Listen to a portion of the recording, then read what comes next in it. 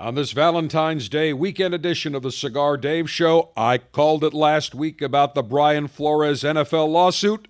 I am right once again. The Canadian Freedom Convoy not going anywhere soon. Good. And BYOC, bring your own cup, because the latest challenge to supply chain issues involves a cardboard cup. This is the Cigar Dave Show, presented by Davidoff of Geneva and their Avo portfolio of cigars, including the Avo Heritage. Crafted through centuries of tradition, Avo Heritage was developed for the cigar connoisseur seeking a fuller-bodied cigar with strength, complexity, and impeccable smoothness. Savor every note of the spice-laden Avo Heritage. Available at DavidoffGeneva.com. And by Gurkha, the world's finest cigars, including the new Gurkha Revenant. The five-country fusion of exceptionally aged tobaccos will immediately jumpstart your senses for a cigar journey that only Gurkha can deliver. Offered in both Corojo and Maduro presentations. Fire up a new Gurkha Revenant today. Visit GurkhaCigars.com. This is the Cigar Dave Podcast with The General. Valentine's Day weekend, and I am sure you are getting ready for what I call the Super Bowl for dames on Monday. If you have a harem, if you've got a harem of one, you've got a mistress, a wife, whatever the case may be, Monday is the ultimate Super Bowl experience for them. Super Bowl is Sunday, but for dames and chicks, it is Monday. You better be prepared. Now, for those of us that have large harems, the key is make sure you are out of town so you have a legit excuse to say, I'm sorry, I'm not going to be available. I'm not going to be here. That way, you don't have to worry about buying 32 gifts or 32 dinners with your harem. Always find a way out. But if you're married, you have no choice. You better deliver. Otherwise, you are in trouble. You will not be sleeping in your own bed. And if that's the case, this is why I say you should always have a guma. Always have a mistress on the side. Very important. Just remember that quick fact. You'll thank me down the road. As always, I extend to you my Long Ash greetings and salutations. A Long Ash snappy salute. Semper Delectatio. Always pleasure. Long live the alpha. Make masculinity great again. Screw the enemies of pleasure. Stand with the Canadian Freedom Convoy. Hashtag Save America. As always, it is your global five-star general, alpha male in chief, front and center from Command Center Alpha in the cigar city of Tampa, Florida. Now, first up, last week we talked at length about the Brian Flores lawsuit. Initially, I spoke about it on our Brother Bold Alpha podcast, and I went through every element of the lawsuit. And then I had some additional thoughts that I spoke with you about on last Saturday's Cigar Dave Show. Some thoughts that I missed, that I may have overlooked, that after letting it stew for a few days, some other thoughts congealed in my mind that I expressed with you. And one of them was the fact that Brian Flores is just a mere pawn in this lawsuit. He went on to say that in his lawsuit or his lawyers drafted, but he had his name on the lawsuit, so he should be aware of what is in it, talking about how the NFL owners are a bunch of slave masters. They operate it like a plantation. They sit in their luxury sky suites, smoking cigars, drinking fancy wine, looking down at all their black slaves on the plantation. And when asked about it, he had no answer. He didn't even know why it was in there. And that's what I said. If somebody is so concerned about minority rights and black representation in the coaching ranks, in the management ranks of the National Football League, in the ownership ranks of the National Football League, wouldn't it behoove you to maybe hire several black or minority attorneys? No, there were two white guys, two white attorneys. White privileged attorneys. Let's talk like a liberal. Ooh, I feel so just like a liberal right now. White privileged attorneys sitting there in all the interviews while Brian Flores is trotted out. And last week I stated to you that what I believe this is really about is black ownership in the NFL. Let's take a listen to what I said last week. But mark my words, this is a play to, number one, try to get Steve Ross forced out so that magically a black ownership group can come in and buy the Dolphins. Same thing with the Broncos. You watch. The league will now start to press and say, okay, we need to try to get a black owner here. It doesn't look good. That's exactly what they're doing. So Brian Flores will probably, you watch, whatever ownership group, they'll say, well, Brian, for what you did, for risking your career, we're going to give you a 5% ownership stake in the team. Watch what happens down the road. Once again, my prediction is correct. Headline this week in the New York Post, the NFL is begging the United States of America's richest black man to buy the Denver Broncos, according to sources. Robert F. Smith, the nation's richest black man, who is 59, has an estimated worth of $6.7 billion, is the founder of Vista Equity Partners. He is currently in the middle of raising a $20 billion fund for his Austin, Texas-based buyout firm. And Roger Goodell, the commissioner of the National Football League, putting insane amounts of pressure, coercion for Robert F. Smith to bid on the Denver Broncos. There is currently a family issue within the Bowlen family, the daughters, the descendants of Pat Bowlen, who passed away, I think about 5-6 years ago, relatively young, of dementia, Alzheimer's. He had, I think, 4 or 5 different daughters, maybe more, maybe less, but it's at least 3, probably in the 4 area. And there is a buy-sell provision, whereby when the team, if they don't all agree on how to operate the team, then it has to go to auction. It's going to be sold. And now one of the daughters wants to bid on the team. And the rumors are that John Elway, as well as Peyton Manning, would be hooking up in an ownership group. You're talking about probably a $4 billion purchase price. What is amazing is that in 2018, 4 years ago, the largest price ever paid for a National Football League franchise was by David Tepper, who purchased the Carolina Panthers for $2.2 billion. I remember when Terry Pegula bought the Buffalo Bills for $1.4 billion, and Donald Trump at the time offered $1 billion. He tried to steal the team. And after Pegula paid $1.4 billion, Trump said he overpaid. And Pegula said, no, actually, I think I got a good deal. It looks as though, look, I love President Donald Trump, but Terry Pegula had the last laugh. NFL franchise valuations going through the roof. Now the Denver Broncos, the estimate is the sale price could be in the $4 billion category. So Roger Goodell now putting pressure, trying to woo Robert F. Smith, even though the rumor is that Amazon founder Jeff Bezos may also be a bidder on the team. But now the NFL wants to show, look, we're open to everyone, and they are. If Robert F. Smith wanted to bid on the Broncos or any other team that has come available or will come available, he may do so. The NFL wouldn't discriminate against him as long as he has the financial wherewithal to purchase the team. League rules require that an owner put no more than $1 billion in debt on a team. That may change as the valuations go up. But right now, you can't put more than $1 billion in debt on the team. And as the primary owner, you have to put down at least 33% of the equity. It's a big check. So if you pay $4 billion for a team, you're going to be the majority or the controlling shareholder. For 33%, you got to put down about $1.4 billion, $1.5 billion. That's a lot of cash. You will recall that, if you're not familiar with his name, this may jog your memory.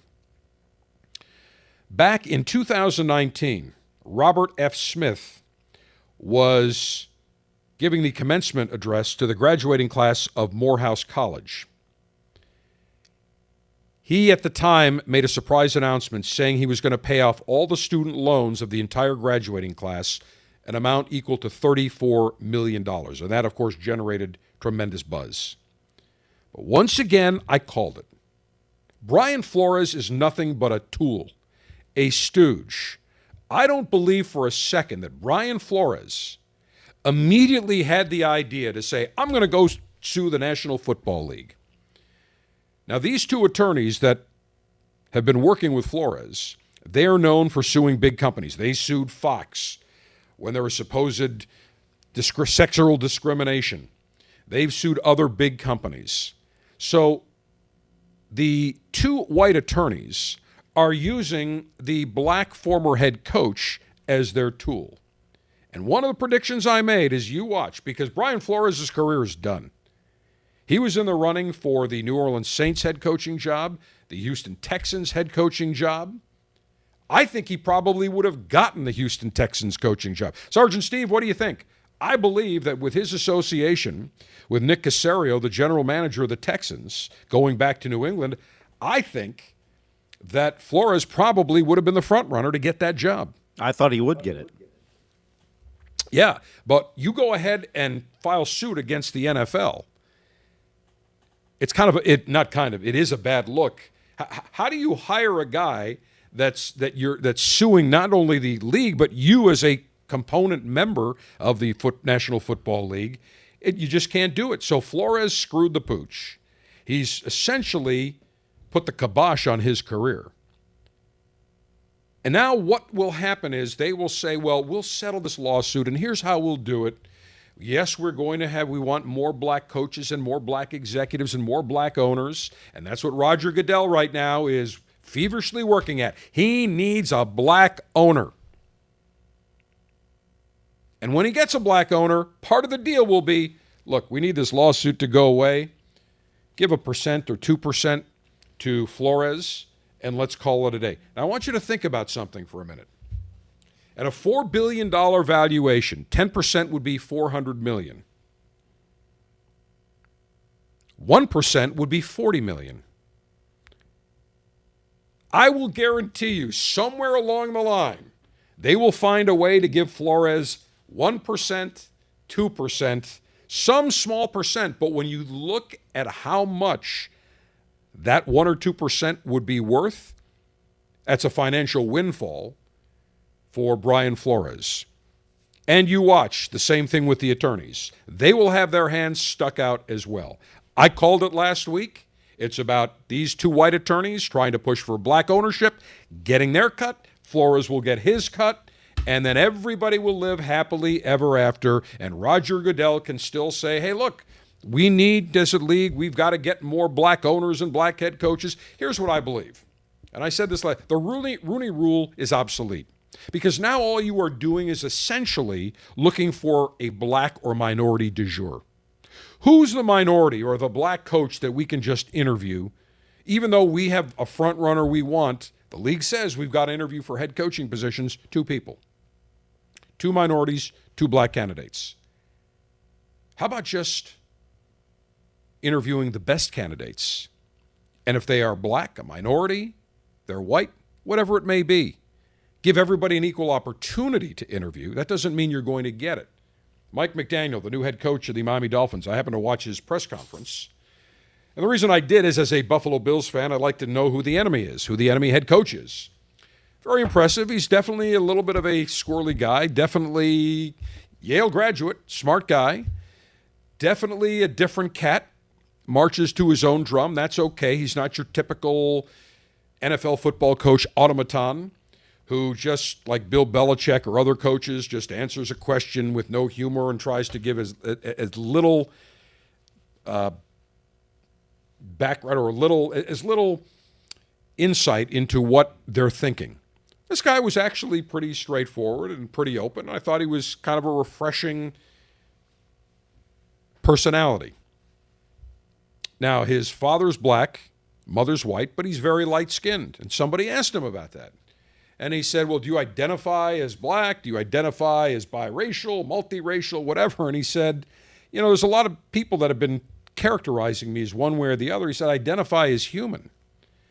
And I happen to have a black father and a white mother, but I identify as a human being. That's it.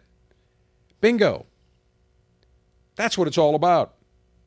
If somebody is competent, if somebody can do the job, you should get hired. They should get hired. If not, they should not get hired.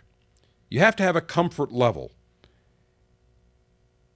And I keep hearing over and over about the offensive coordinator for the Kansas City Chiefs.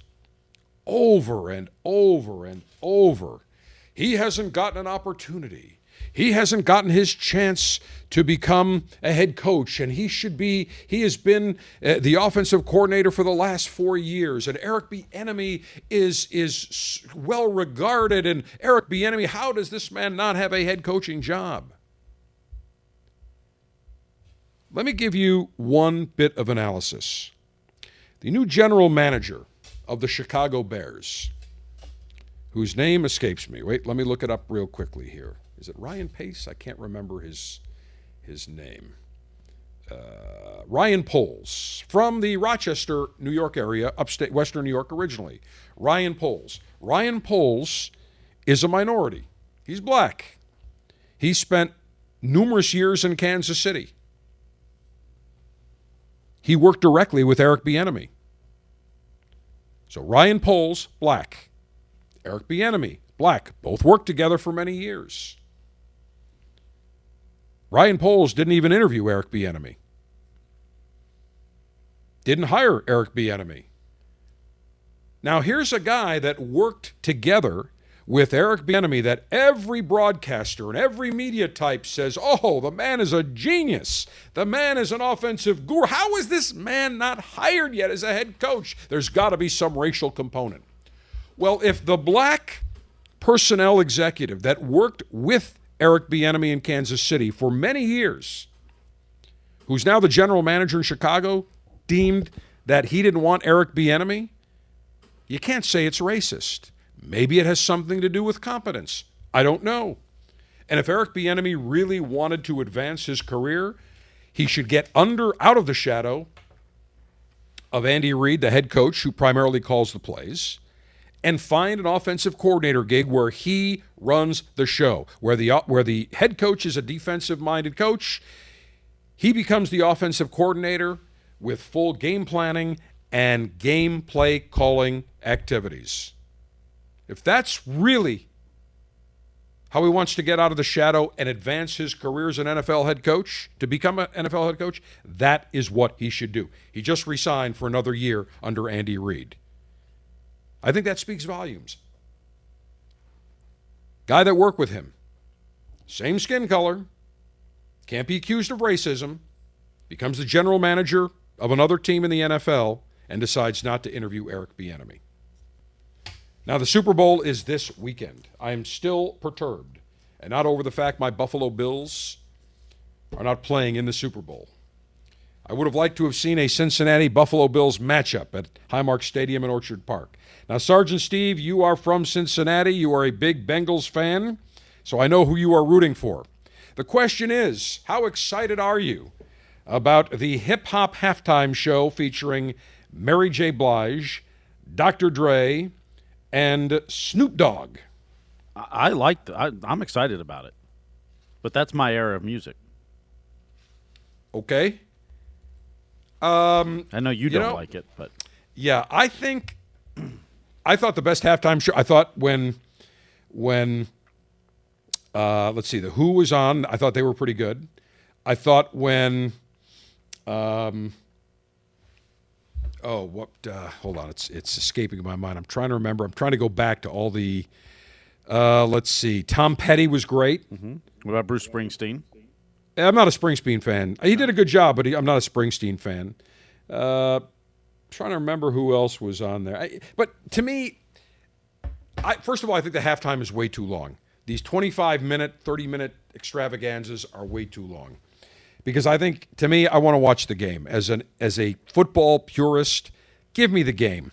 If you want to have an extended halftime instead of, say, 12 minutes and go to 18 minutes, fine. But by the time they're done, the setup and everything, it's 30 minutes. It's way too long. Now, I'm not a Snoop Dogg and Dr. Dre fan. Mary J. Blige has some, good tunes. But they were talking about the fact all the performers had a media session. No questions were allowed to be asked, but they had a media session whereby they talked about it's now that the NFL was late to the party, embracing hip-hop, and vowed that their Super Bowl halftime show would create more opportunities for the genre. So for a certain segment, for younger people, maybe for another segment, they like the hip-hop. Okay, not my cup of tea, not my thing. I'm not a rap guy. There's some hip-hop that's okay, but again, I'm not a big Snoop Dogg fan. And by the way, Sergeant Steve, didn't you just tell me Snoop Dogg's in a little bit of a problem? Yes, been accused of sexual assault and battery and some sex trafficking. Sex trafficking. When was this from? 2013. And has he been charged or has he been accused? Accused. What's the story? Accused. Okay, by how many people? How many women? A former dancer for he and Magic Don Juan. Sergeant Steve, you know you are now going into hallowed ground. Do you know who Bishop Don Magic Juan is? Yes. Who? The greatest pimp of all time. That's correct. The greatest pimp not only in America, but the world has ever seen. His famous quote, "Green is for the money, and gold is for the honey." The great Bishop Don Magic Juan. And if you've never seen Bishop Don Magic Juan, do a search. You got to see the guy. I am looking right now at pictures of the great Bishop Don Magic Juan. The man has a unique sense of style. As he says, he's got his bitches, he be hoeing. Now, there is a very well-known documentary called American Pimp that was, I think it was right around 1999, 2000.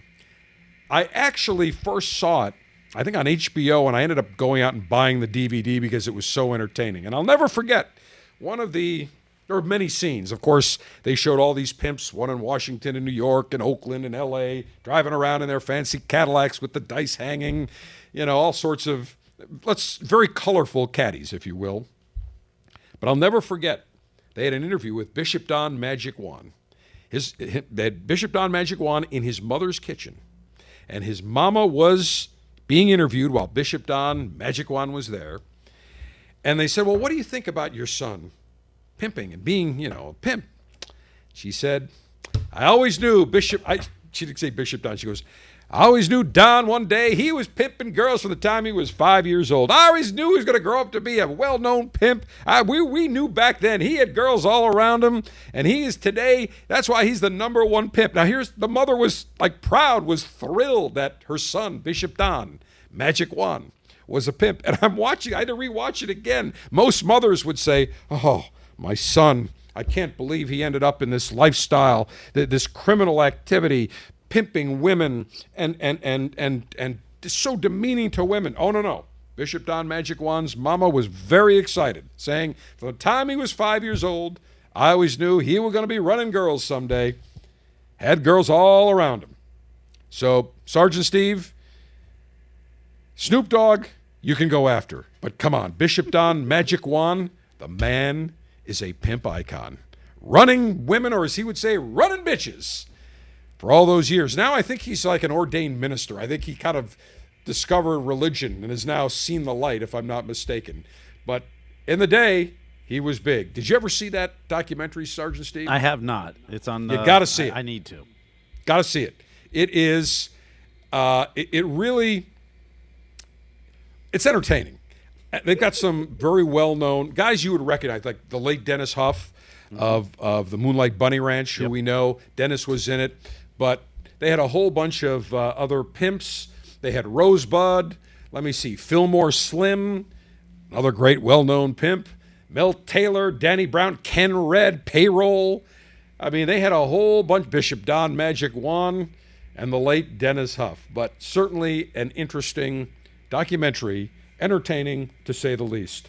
I would like to see Bishop Don Magic Juan make an appearance at the NFL halftime show. I think the NFL owners, I can just see all these owners, they would be squirming in their seats. Sergeant Steve, can you imagine most of the NFL owners when the halftime show is playing with Snoop Dogg, Dr. Dre? Who else? Isn't there two other guys? Eminem. Eminem, that's Kendrick right. Lamar.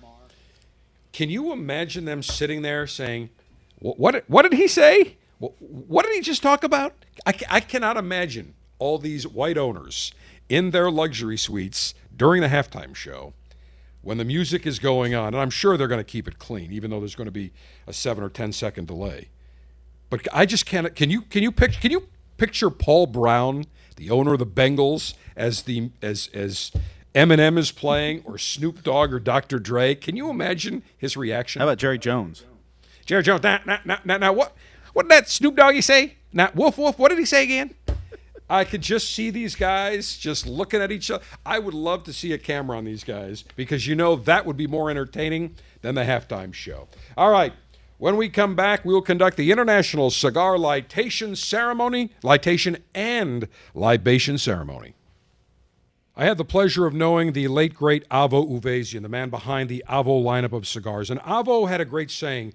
He would tell me, savor every note. Well, one cigar that I can tell you will savor every puff, savor every note, is the Avo Heritage. It was developed for the cigar connoisseur seeking a fuller-bodied cigar.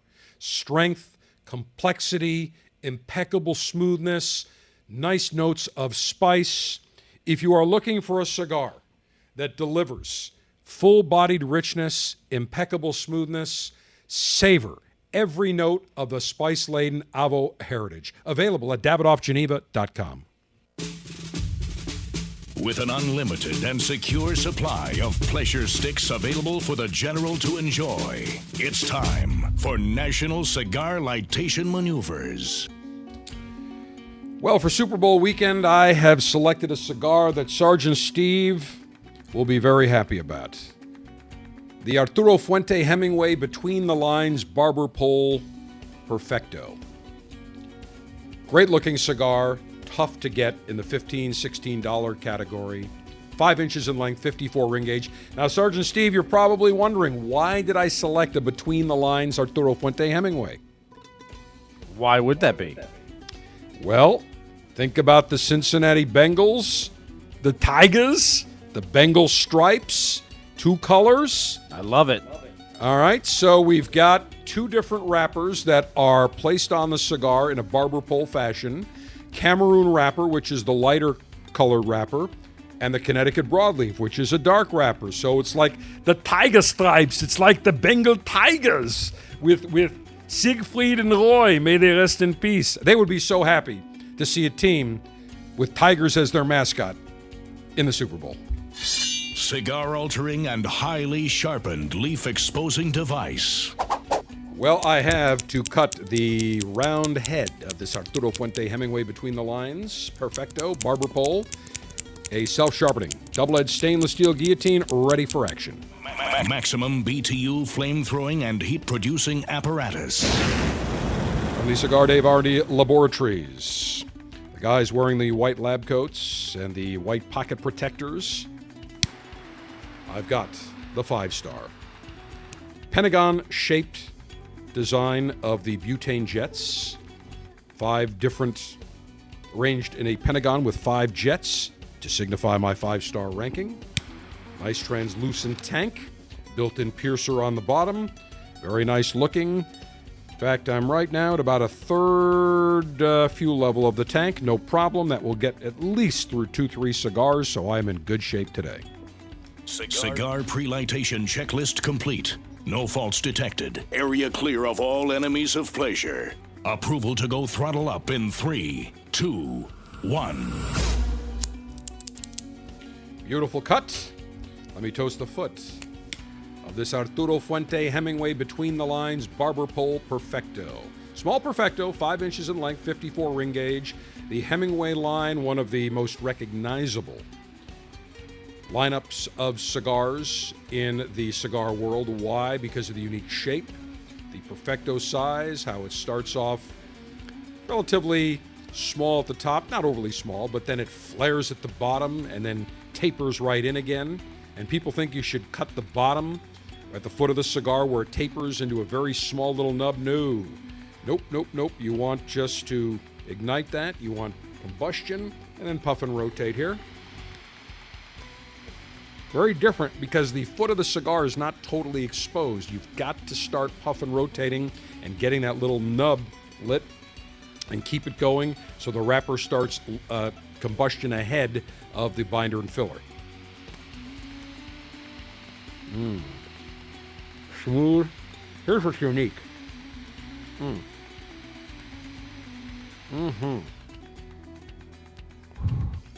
As I blow on the foot, nice even amber glow.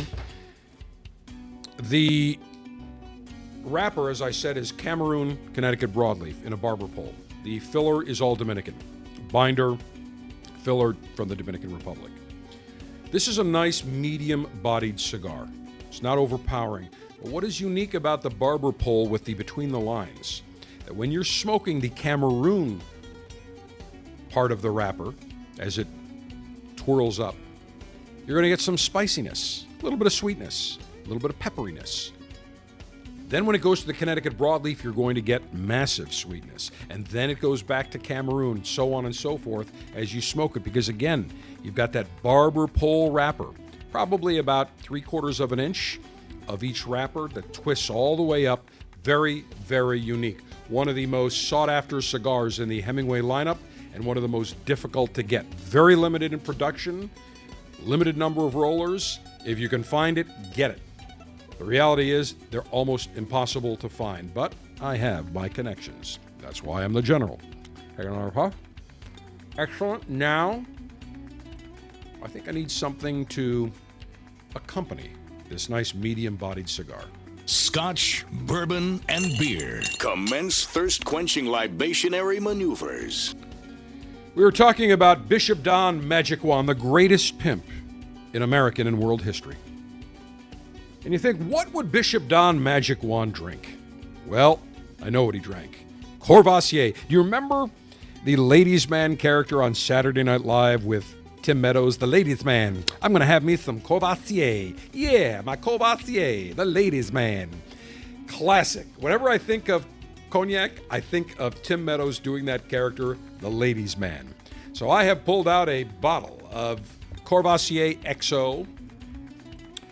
Beautiful looking bottle, very elegant. And remember, when we talk about cognac, there is VS, very special, VSOP, very special old pale, and there is XO. And in order to be called XO, there's a minimum aging. And in this Courvoisier XO, the matured eau de vie, which is the fermented cognac. Basically, they take grapes from the cognac region and ferment them to create cognac. This is aged. The minimum maturation of the youngest eau de vie is 11 years, and it ranges to 25 years. So very complex, nice rich cognac. Let me pour some in my snifter here. I've got my cognac snifter. Cheers to the Ladies' Man. Getting some lovely fruitiness, some citrus orange. Wow. Let's say cheers.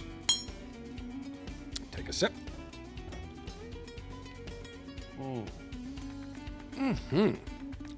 Oh. Wow. Aromatic. Intense, nice intensity on the tongue, on the throat. Little warmth. Oh, beautiful. Some nice little notes I'm getting. Take another sip here. Getting a little raisin, a little orange. Definitely some of the wood finish of the barrel, but very pleasant. Very, very nice. Not inexpensive. Not inexpensive. You're looking about $160 for a bottle of the Courvoisier XO. But it's not the kind of cognac that you'll have every day.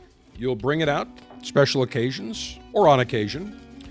And so for Super Bowl weekend, I pulled it out of the humidor, along with my Arturo Fuente Hemingway Between the Lines Barber Pole. We're going to puff here.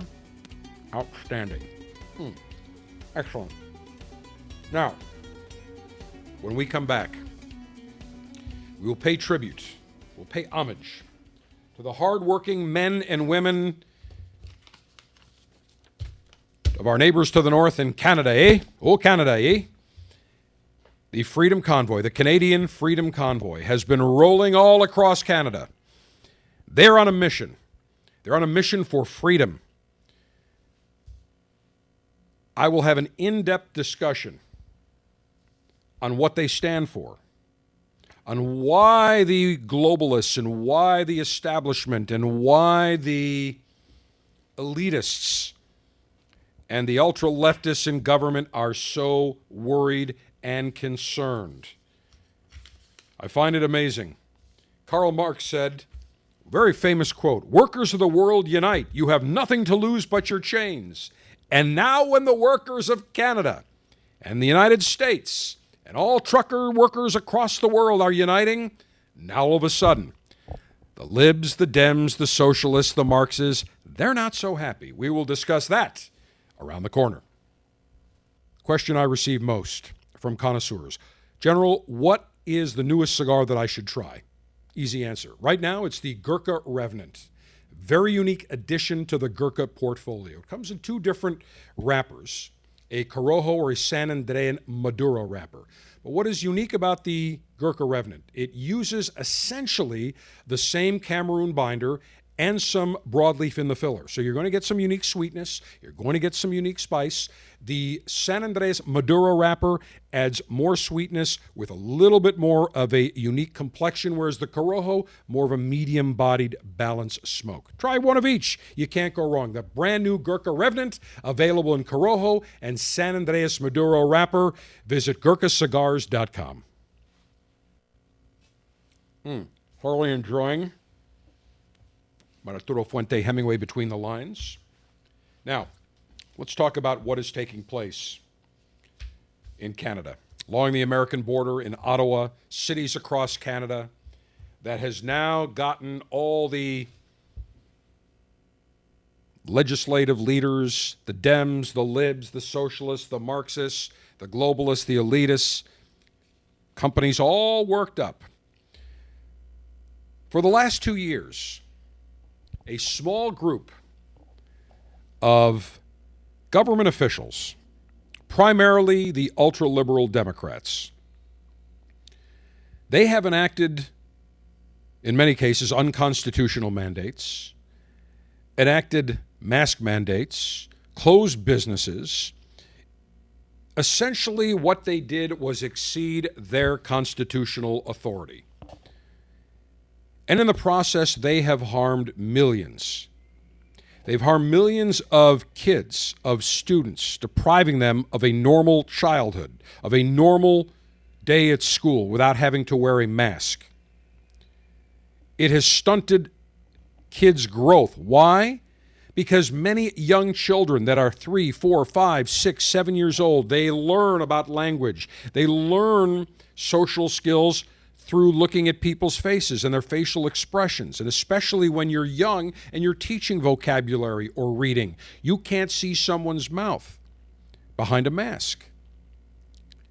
And then the isolation. Kids that couldn't have social interaction with other children. They had to learn from home, learn on a computer screen or an iPad screen. And then businesses were shut down. Entrepreneurs, small business owners had to shut their business, had to lay off their employees, had to still pay rent, had to make ends meet, while big box companies and big box stores, the Costcos, the Walmarts, the Targets, all the big supermarket chains were all open, making money, ringing the cash register hand over fist. And then people weren't able to travel. We saw the airlines shut down, can't travel. Hospitality industry was severely affected. We saw so many effects. Now we're seeing a spike in suicides, in undiagnosed health issues. People haven't gone to screenings, haven't seen their doctor. And along the way, the only health official that was listened to was, or who barked orders that the ultra-liberal, leftist, Democrat government officials listened to, was Anthony Fauci, the Fuhrer, who hasn't seen a real live patient in 45 years, who is a Washington, D.C. swamp rat bureaucrat, who barks orders, who changes his tune every single time he's on television doing an interview. Wear masks, don't wear masks, don't wear masks, wear masks, don't wear one mask, wear three masks, don't wear three, wear two, you name it. The science always changed. The man who says, if you don't follow science, if you don't follow me, you're not following the science. I am science. I represent science. No, you don't. You represent an evil, dictatorial element in this current regime, this current government that believes that placing their boot at the neck of Americans is proper, all under the guise of a virus, a pandemic, a man-made virus that we know now has come from the Wuhan Institute of Virology, that Anthony Fauci and the NIH, the National Institutes of Health, funded. They took a harmless bat virus, brought it into a laboratory, manipulated the virus to make it contagious to humans. And now you look at the suffering. The millions and maybe billions of people, not millions, billions of people that have been affected around the world. Millions of people that have lost their lives. Hundreds of millions that have come down with this virus. And yet, when members of the medical community who are seeing patients on the front line, who are saying, we have therapeutics. We have found that hydroxychloroquine, zinc, ivermectin, vitamin C, vitamin D are all working as long as the virus is treated early. Not wait to treat until a patient is so ill that they require hospitalization and ultimately possibly a trip to the ICU, a stay in the intensive care unit, and possibly death. We shouldn't have 700,000 Americans dead in this country. The reason we do is because the medical industrial complex has refused to follow the science of therapeutics. Because Anthony Fauci and Martha Burke, the scarf, who were part of the Wuhan virus task force under Trump, and now Fauci, the noted, I like how they call him the number one authority on infectious disease and viruses. Says who? Says Fauci. Along the way has never once said, how do we treat it? Let's find a standard of care. Fauci never once called for all the frontline physicians to come into Washington to hold a summit and ask, tell me, how are you treating this? How are you treating this so we can get rid of this virus and make sure that those that contract it don't get into the hospital and don't die? How do we do this? Never once did he do that. Never once did he convene a forum of frontline physicians that have been experimenting and finding drugs that have now been repurposed with tremendous efficacy. Not once. Instead, he went down the vaccine. We're going to get a vaccine. Now, here's the guy that told us it takes 10 years to determine the safety and efficacy of a vaccine. Now, under President Trump's Operation Warp Speed, he said, we're going to develop, we've got to move quickly. They did. If you listen to Peter Navarro, who was on the task force, the Wuhan virus task force, involved in bringing supply chains back to the United States, involved at every level in the Trump White House. President Trump's, he was the one that sounded the alarm about the Wuhan virus initially, back in January of 2020. He was the guy. All along, he said the purpose of vaccines were to vaccinate those patients that were immunocompromised or at high risk, the elderly, senior citizens, people that had multiple health issues, comorbidities. Instead, Fauci decided, and the medical industrial complex, that everybody should be vaccinated, saying this is the only way out of it. And we were told that if we take the vaccine, that it is safe, They've done the studies. It is safe. It wouldn't be given an emergency use authorization if it were not safe. We were told that if you take the vaccine, it will prevent you from getting the Wuhan virus and preventing you from spreading it. Those were lies. I took 2 vaccines, took the Pfizer, 4 weeks apart, 3 weeks apart, whatever it is. I'm not taking a booster. I'm making my own informed decision after looking at the data. We have far more data today than we did a year ago or even 6 months ago. And what we're finding now is there are various issues. This could have long-term ramifications that we still today don't know about. We're seeing young kids being admitted to the hospital with inflammation of the heart, pericarditis, myocarditis. Kids, professional athletes.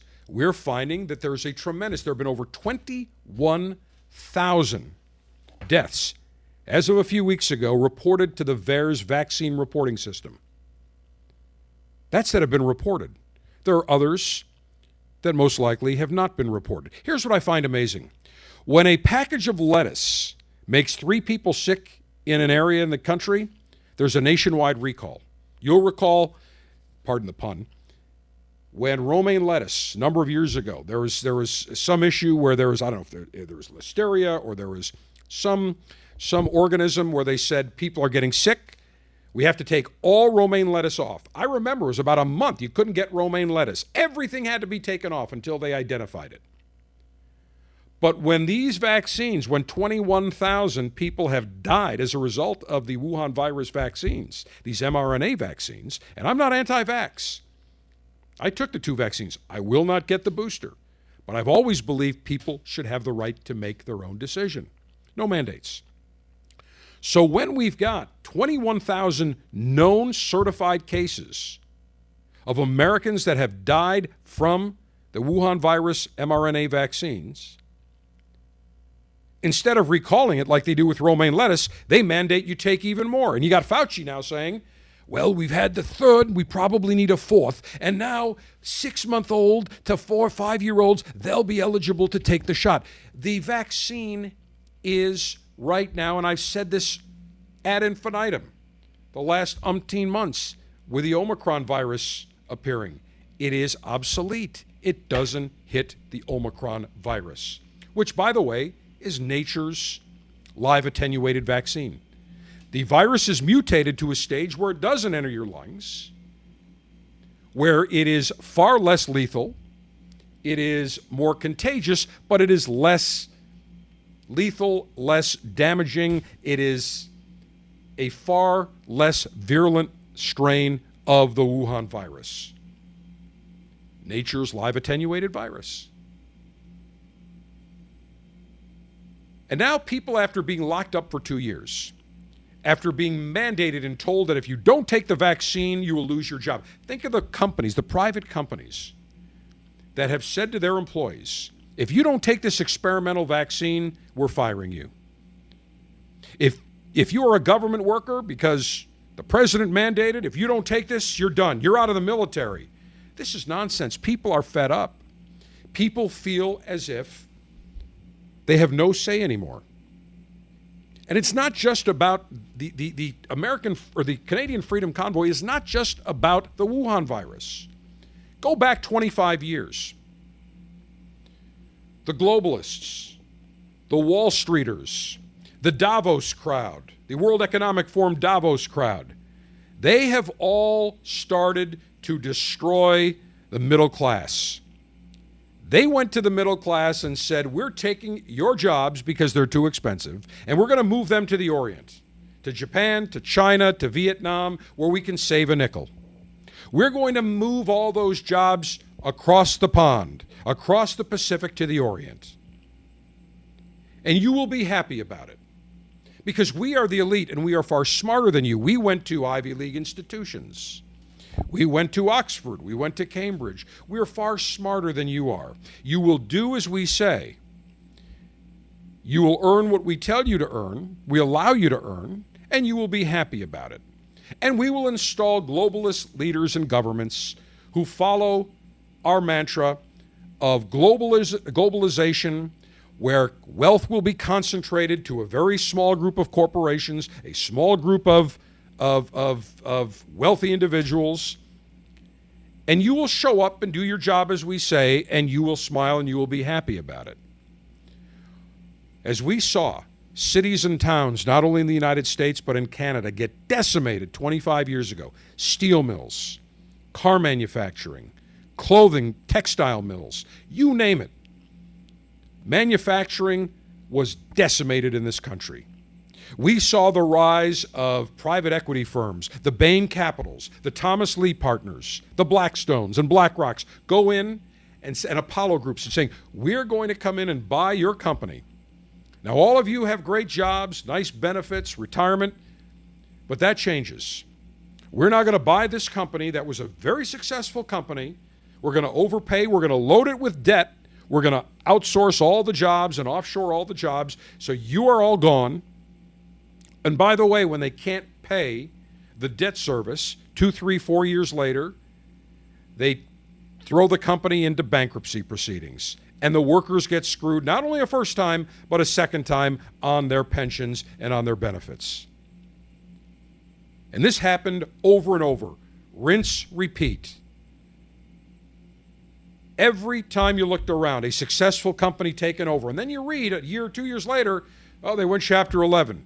Wait a minute, they had more business than they know what to do with. Well, they saddled the company up with debt, couldn't pay the debt. But yet, all the private equity companies got their big fees and were able to get their cash out.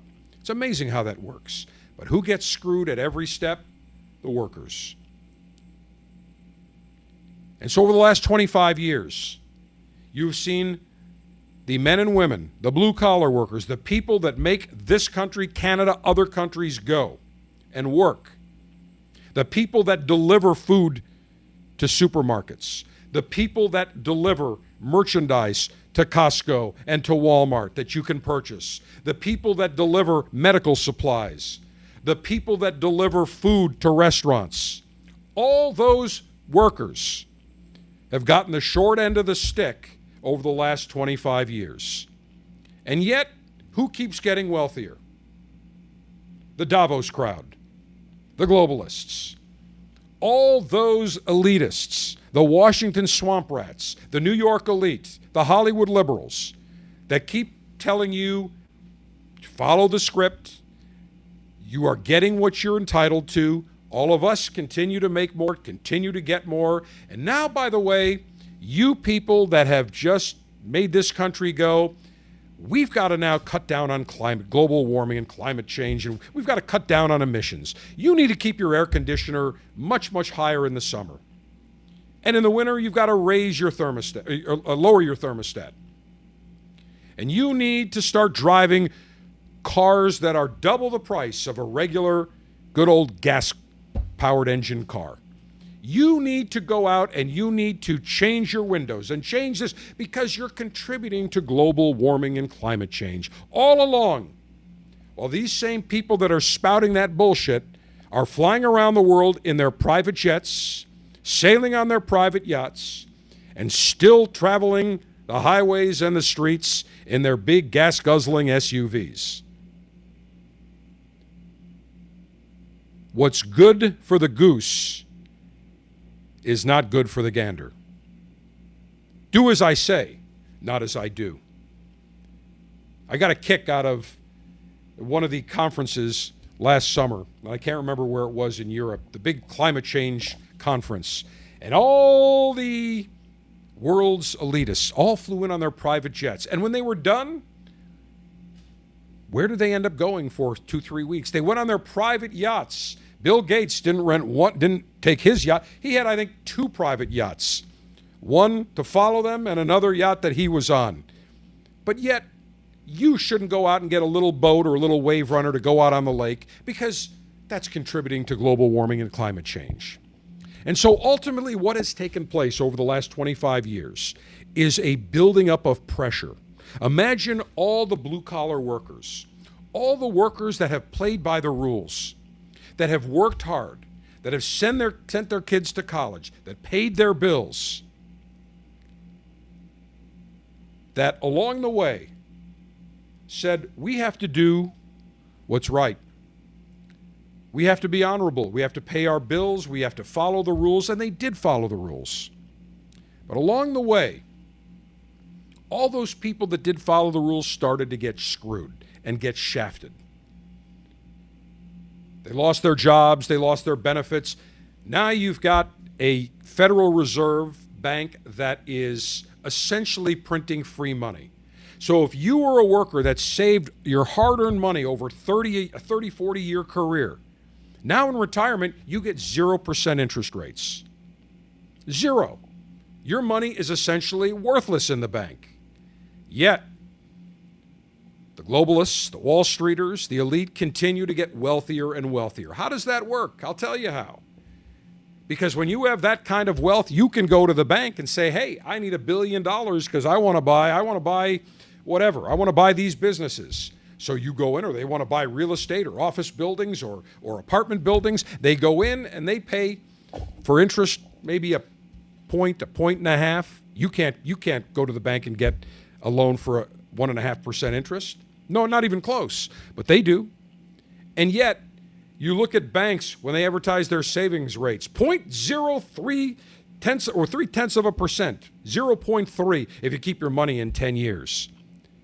So all along, this pressure builds, and it's like being in a bottle, a closed bottle, and all this pressure is building. You've played by the rules. Your savings now, you can't get any interest on. You see Wall Streeters and the globalists making money. You see your company that you worked for and devoted your life to for 30 years overtaken by a venture capital or private equity group that within 3 years destroys it and then comes to you and says, we need you to take a pay cut and your benefits need to chop because we overpaid for the company and we have to pay our debt and we're going to take this into bankruptcy. So you tell me what happens over 25 years when all this pressure builds and builds and builds, and the very government that you believe should be looking out for you is screwing you. They are fucking you. President Clinton, President Bush, President Obama, those three presidents screwed every American worker. President Trump was the first president in I don't know how many decades that came in and said, whoa, whoa, whoa. No, we're putting America first. We're putting our workers first. And I'm sorry, you're as a company, if you're outsourcing your products, no, you're not getting all this favorable treatment. We are going to do what's right and good for American citizens first. The globalists didn't like that. The elitists didn't like that. The Wall Streeters didn't like that. The private equity guys didn't like that. And now what we are seeing is a change of power. The power dynamic has now shifted. Because during COVID, during the 2 years where everybody was locked down, when the supply chain had to continue to be stocked with food, with important products to fill shelves, now the men and women, the hardworking men and women who are delivering those products, who are working 24 hours, 24/7 to get you those products, who can't work behind a computer screen on Zoom or some other electronic teleconference system. They have to actually show up and drive their rig and unload their rig and load their rig. Now all of a sudden they say, now you want us, even though 80% of Canadian truckers are vaxxed, now you're telling us that we have to get boosted and that there's mandates and that we have to go into quarantine when we come back from the United States and vice versa. Now all of a sudden there is a giant power shift. The blue-collar worker, the hardworking man and woman of labor has now risen up. They have risen up and said, no more. No more. And they are representative of every single worker in this country that has gotten shafted. Not just a trucker, but a guy that's worked in a factory or a guy that's worked for a company that's been taken over, that all of a sudden their benefits get cut. I'll give you a perfect example. Sergeant Steve, you and I, for many years, operated out of First, it was Jacor, which is a great company, Jacor Broadcasting, that was taken over by Clear Channel, which was so-so. They changed the name to iHeart, and it was bought by Thomas Lee Partners and Bain Capital for an insane amount of money. And they saddled it with loads and loads of debt. Sergeant Steve, you were a programming executive. Let me ask you, did they ask you once that they overpaid within a relatively short amount of time to start cutting your budget? Yes. Did they start telling you to cut employees? Yes. Did they start nickel and diming how they operated the business? Yes. Did they start looking in a short-sighted manner in operating the business instead of the long-term health that the business, the radio broadcasting business, and the company had been operated in years past when it was Jacor? Yes. People happy working for iHeart at that time? No. And today we look at a company that is a shell, a fragment of itself in an industry that is it's not dying, it's dead. Why do you think we decided we were going to move from terrestrial radio to podcast form? Because the technology changed. We didn't need to wait for one time a week to conduct a show. If we wanted to say something on Tuesday or on Wednesday or on Thursday or on Friday, whatever, we had the ability to do it. If I wanted to go longer than 2 hours, I have the ability to do it. Technology's changed. I don't need a gatekeeper anymore. They screwed the pooch. So we have seen all these companies screw their workers, and now the power dynamic has shifted. And the truckers don't just represent truckers. They represent all of you. They represent the men and women that make this country and Canada and other countries around the world go. It's not governments that make the country go, that make the country work. It's the governments that steal the hard-earned income of the workers and use that money in wasteful manners and ridiculous spending over and over and over.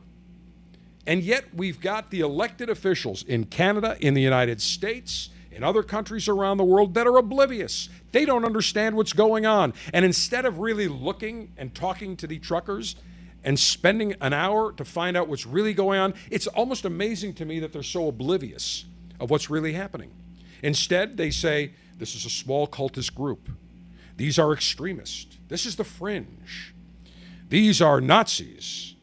These are our enemies. These are seditionists. These are insurrectionists. No. These are Canadians.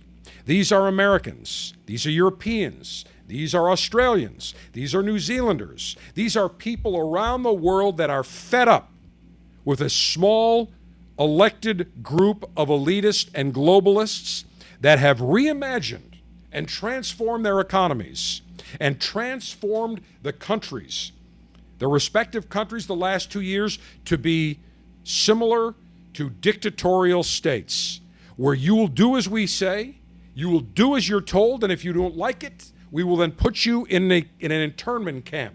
Oh, you've got the Wuhan virus, you came close to someone, we're going to put you into a camp, an isolation camp for 2 weeks. The fact that government officials and bureaucrats have not figured this out is the problem in and of itself. So when we see now that after 2 years of elected officials destroying the economy with lockdowns, with restrictions, and now we see the truckers fighting back and saying, you know what, screw you. You told us how great we were and how appreciative you were during the lockdowns, during the pandemic, what we did, working heroically over 2 years. Same thing to the medical community. To you doctors and nurses, you were heroes to us over 2 years. But oh, by the way, now if you don't get vaccinated, you are scumbags. You are enemies of the state. You have no right to earn a living and you have no right to your job. Get out. That is precisely what has taken place. They were all clapping and cheering and standing up on their bully pulpits, all the politicians saying, these healthcare workers and truckers, they are heroes for what they have done. They have made this country move. They have sacrificed their own health. They're heroes. We owe them a debt of gratitude we can never repay. And then just a short time later, a year or two later, that debt of gratitude now is extinguished. There's no gratitude anymore. Now it's do as we say, get a mandated vaccination, or you will lose your livelihood, you will lose your job, you will lose your family. Let's go back to Karl Marx, the patron saint for liberals, for Democrats, for the labor movements. By the way, labor movement, the Teamsters. Teamsters should be thrilled. They should say, we are thrilled that our truckers, both union and non-union, are taking a stand against government mandates, against over-controlling government, taking freedoms away from the American and Canadian worker. Instead, the Teamsters are saying, oh, this has got to end. This is unacceptable. The Democrats, who loved the fact that labor unions supported them, who were always Joe Biden. Hey, man, I'm labor. I've been labor. I'm a union man. All these politicians, socialists, Marxists, Democrats, liberals, who all stood by and said, we are in the camp of labor because the elitists, they're evil. No, they've shifted their tune. The Democrats are now the party of the elite, the party of Wall Street and the party of the Washington swamp. They're not the party of the worker anymore. And that's one of the reasons why they fear President Trump and the Republican Party as much as they do. Because they know President Trump, for the first time, a politician, not really a politician, he was a business person who became a politician, talked one-on-one to Americans and said, I'm looking out for you. I care about you. I care about your job. I care about your family. I'm looking out for you. And he did. So when Karl Marx says workers of the world unite, now that they are uniting, the truckers are uniting, now we see politicians, we see Pierre Castro Trudeau. I don't know if you know this. There are rumors going around that Pierre Trudeau, correction, not Pierre Trudeau, I call him Justine Trudeau because he's a pussy beta. But Justin Trudeau is the illegitimate child of Fidel Castro. Do a search. Fidel Castro, Justin Trudeau. Articles will pop up. Take a look at the pictures of a young Fidel Castro and compare them side by side to Justin Trudeau, and then look at Justin Trudeau's father, Pierre Trudeau. And you tell me which guy he looks more, who resembles more. So Castro-Trudeau bashing the truckers, saying that they're just a fringe group. They've got swastikas. They've got the Confederate flag. I'm sorry. There were a few people that did that. They were plants. Oldest false flag operation. Oldest trick in the book. You look at everybody, all these truckers that even have families there, everyone's saying they're polite as can be. And what really gets Trudeau and all the government workers is the fact that the rest of Canada, the rest of America, the rest of the world are in the corner of the truckers. What did Canadians do over the last week? When truckers needed diesel fuel, they went out and got diesel fuel. They started to bring diesel fuel. There were women, there were families, there were kids that were baking cookies, baking cakes, delivering meals. This is a true expression of not only the truckers, but the entire Canadian population that are saying, we stand with the truckers. We are the truckers. We are with you. And when you bash the truckers, you bash us. So what did Trudeau and what did the Canadian government do? They said, we're going to enact, or not even a law, it's not even legal. They said, we are going to take anybody that delivers diesel fuel or any food or water to the truckers in Ottawa or other parts of Ontario, we will arrest and charge. So what did Canadians do? Did that deter them? Hell no. They came in huge groups. All of a sudden, you started to see groups of 50, 60, 70, 100 people, all with a gas tank, a gas can in each arm, food and water in each arm. The police going to arrest everyone? And the citizens of Canada went to a judge, and the judge ruled that the Ottawa Police and the Canadian, the Royal Mounted Police, have no right, no jurisdiction to take away any fuel, any food, any water, any sustenance away from being delivered to the truckers.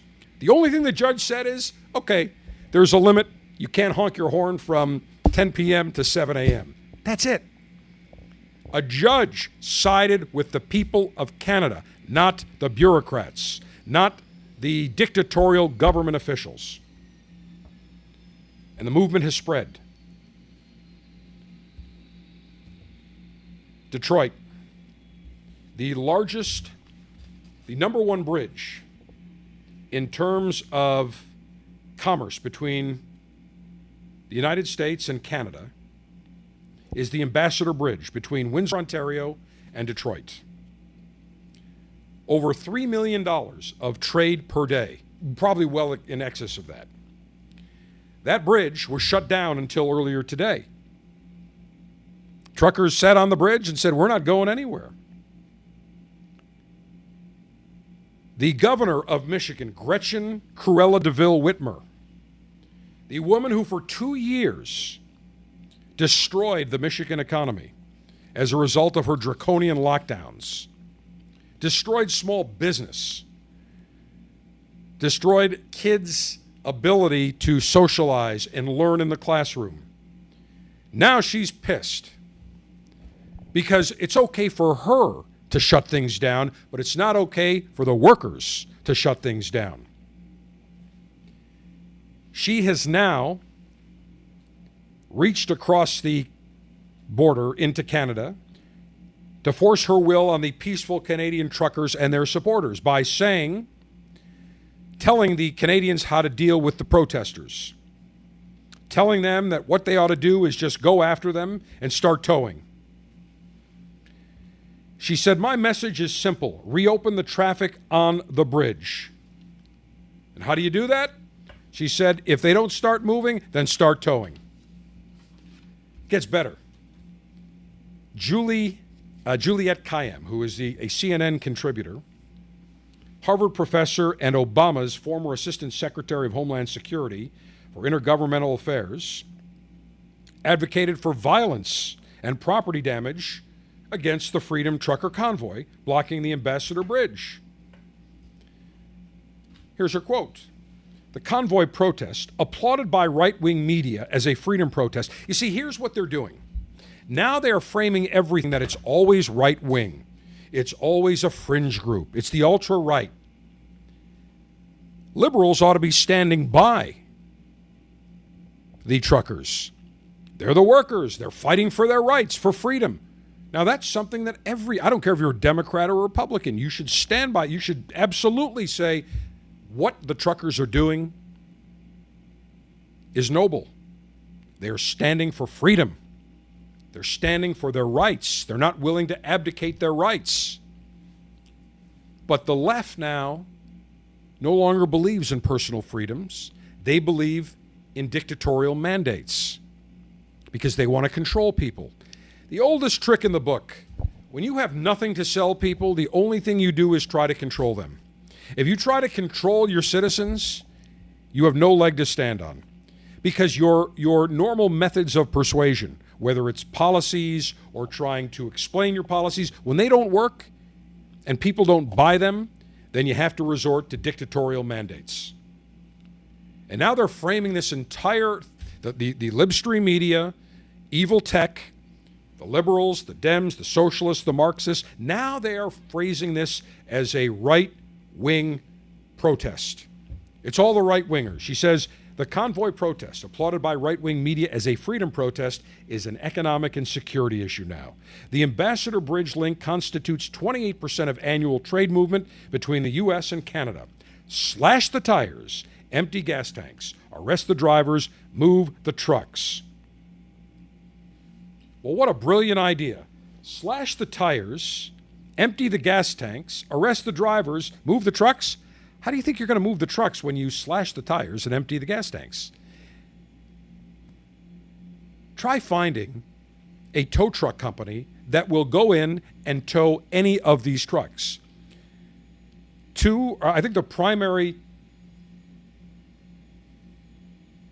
firm in Ottawa that is the number one firm in terms of towing trucks, they came out with a statement saying, first they said all their drivers were out with the Wuhan virus. Then a few days later they came out saying, yeah, we're not going to interfere in that. We're not going to go in that. We stand with them. We're not going to tow them. Not exactly what the government thought. So what are you going to do? You're going to get the army out there? You're going to get the army to go against their own Canadian people? Can you imagine such an action here in the United States? That would be a declaration of war on your own people. Now, Trudeau said, well, we're not even thinking along those lines. But, of course, you've got other provincial ministers who are saying, bring in the military, bring in the Canadian military. That would be an act of war on their own people. If they think they've got a problem now with the truckers, they'd have a humongous problem. You would essentially have a civil war, and you know who's going to win? It's going to be the Canadian people, the Canadian citizens, the truckers, the workers, not the government bureaucrats, not the Justine Trudeaus. Now, the Freedom Convoy, many of the protesters agreed this morning to allow one lane of access to the Ambassador Bridge because the Canadian government was appearing before a Canadian judge to rule on whether police can remove the demonstrators. Now, if a judge grants that order and the police go in, mark my words, the Canadian government, the Canadian police is not ready for the massive nuclear explosion of pent-up frustration and anger that will take place in Canada against the police, the military, the government. Mark my words, it will not be pretty. Now, Tom Friedman, who is an ultra-globalist, leftist, author, columnist, op-ed writer, primarily with the New York Times, big-time globalist. He's the man that said, climate change we have to address. He's an absolute wackadoodle. Married a woman that's very wealthy, definite globalist, definite elitist. I believe he lives just outside of Washington, so he's a Washington swamp rat. He had an op-ed in the New York Times earlier this week, headline, America 2022, where everyone has rights and no one has responsibilities. And the gist of his opinion piece was delving into the conflict between Neil Young and Joe Rogan over the anti-vaccine propaganda that he says Rogan spreads through his podcast that triggered a heated debate over the boundaries of free speech and whether one entertainer, Neil Young, had the right to tell Spotify to drop another or he'd leave himself. And Friedman says this clash was about something more than free speech. He says, as a journalist who relies on free speech, I would never advocate tossing Rogan off Spotify. But as a citizen, I sure appreciated Young calling him out over the deeper issue, how is it that we have morphed into a country where people claim endless rights while fewer and fewer believe they have any responsibilities? And without getting into the entire synopsis of this article, or a detail of this article, let me give you a quick synopsis. He basically is saying that because of the pandemic, citizens don't necessarily have rights, but they have responsibilities. Responsibilities for the healthcare workers, for their fellow citizens, to get a vaccine and not endanger anyone else so that nurses and doctors don't quit the healthcare profession. And then he goes on to attack Rogan, saying that he was spreading vaccine misinformation and that the fact that people's claiming they have rights but don't have responsibilities is unraveling the country today. My question is, it's talking about responsibilities. Where's the responsibility of Führer Fauci, the FDA, the CDC, the medical industrial community, to open their eyes to the therapeutic treatments that have now been available for well over a year and a half to treat the Wuhan virus? Where are their responsibilities to tell the truth? Where are their responsibilities under the Hippocratic Oath to serve their patients and to keep them out of the hospital? Instead, many physicians, the overwhelming majority of physicians in this country, have been telling patients, citizens who have tested positive for the Wuhan virus, to just sit home, drink fluids, take an aspirin, take an Advil, take a Tylenol. If it gets worse, your lips turn blue, go to the hospital, go to the emergency room. That is not the right method to treat the Wuhan virus. And the doctors that have stated that to their patients are complicit in the murder of those patients. And he said that trust is eroding in America. You want to know why that trust is eroding? Exactly what I've been talking about for the last, 30 minutes? The fact that Canadians, Americans, citizens around the world don't trust their government because their governments have screwed them for 25 years. And that, he says, we as citizens have responsibilities. We don't have rights to tell others what to do. Well, it's in our Constitution that we have the right to freedom. And he said that Rogan's spreading disinformation by having Dr. Robert Malone, and this is what he says about Malone, who, by the way, is a noted, well-known, well-regarded physician, scientist, academic, researcher. He's got 8 patents regarding the mRNA technology. He holds those patents. Easy to look up. But Friedman, who doesn't have a medical degree, says that Malone gained fame with discredited claims and completely ignored the foremost important statistical facts about the Wuhan virus. And he goes on to talk about the various responsibilities and so on. Well, here's what's shameful. Pushing vaccines that are now obsolete, that no matter how many boosters one takes, is not effective against the Omicron variant. Here's what's shameful. Hiding the deaths and the side effects of the vaccine over the past year. Here's what's shameful. Continuing to push a vaccine when the Omicron variant is nature's live attenuated vaccine. And here's what's shameful. A medical industrial complex that continues to close their eyes to known medical facts, known research, known studies that have shown numerous therapeutics to be effective in early treatment against the Wuhan virus. I cited one last week, a new study that was been released for those patients that are in the hospital using ivermectin, azithromycin, zinc, vitamin C, vitamin D3. It's all there.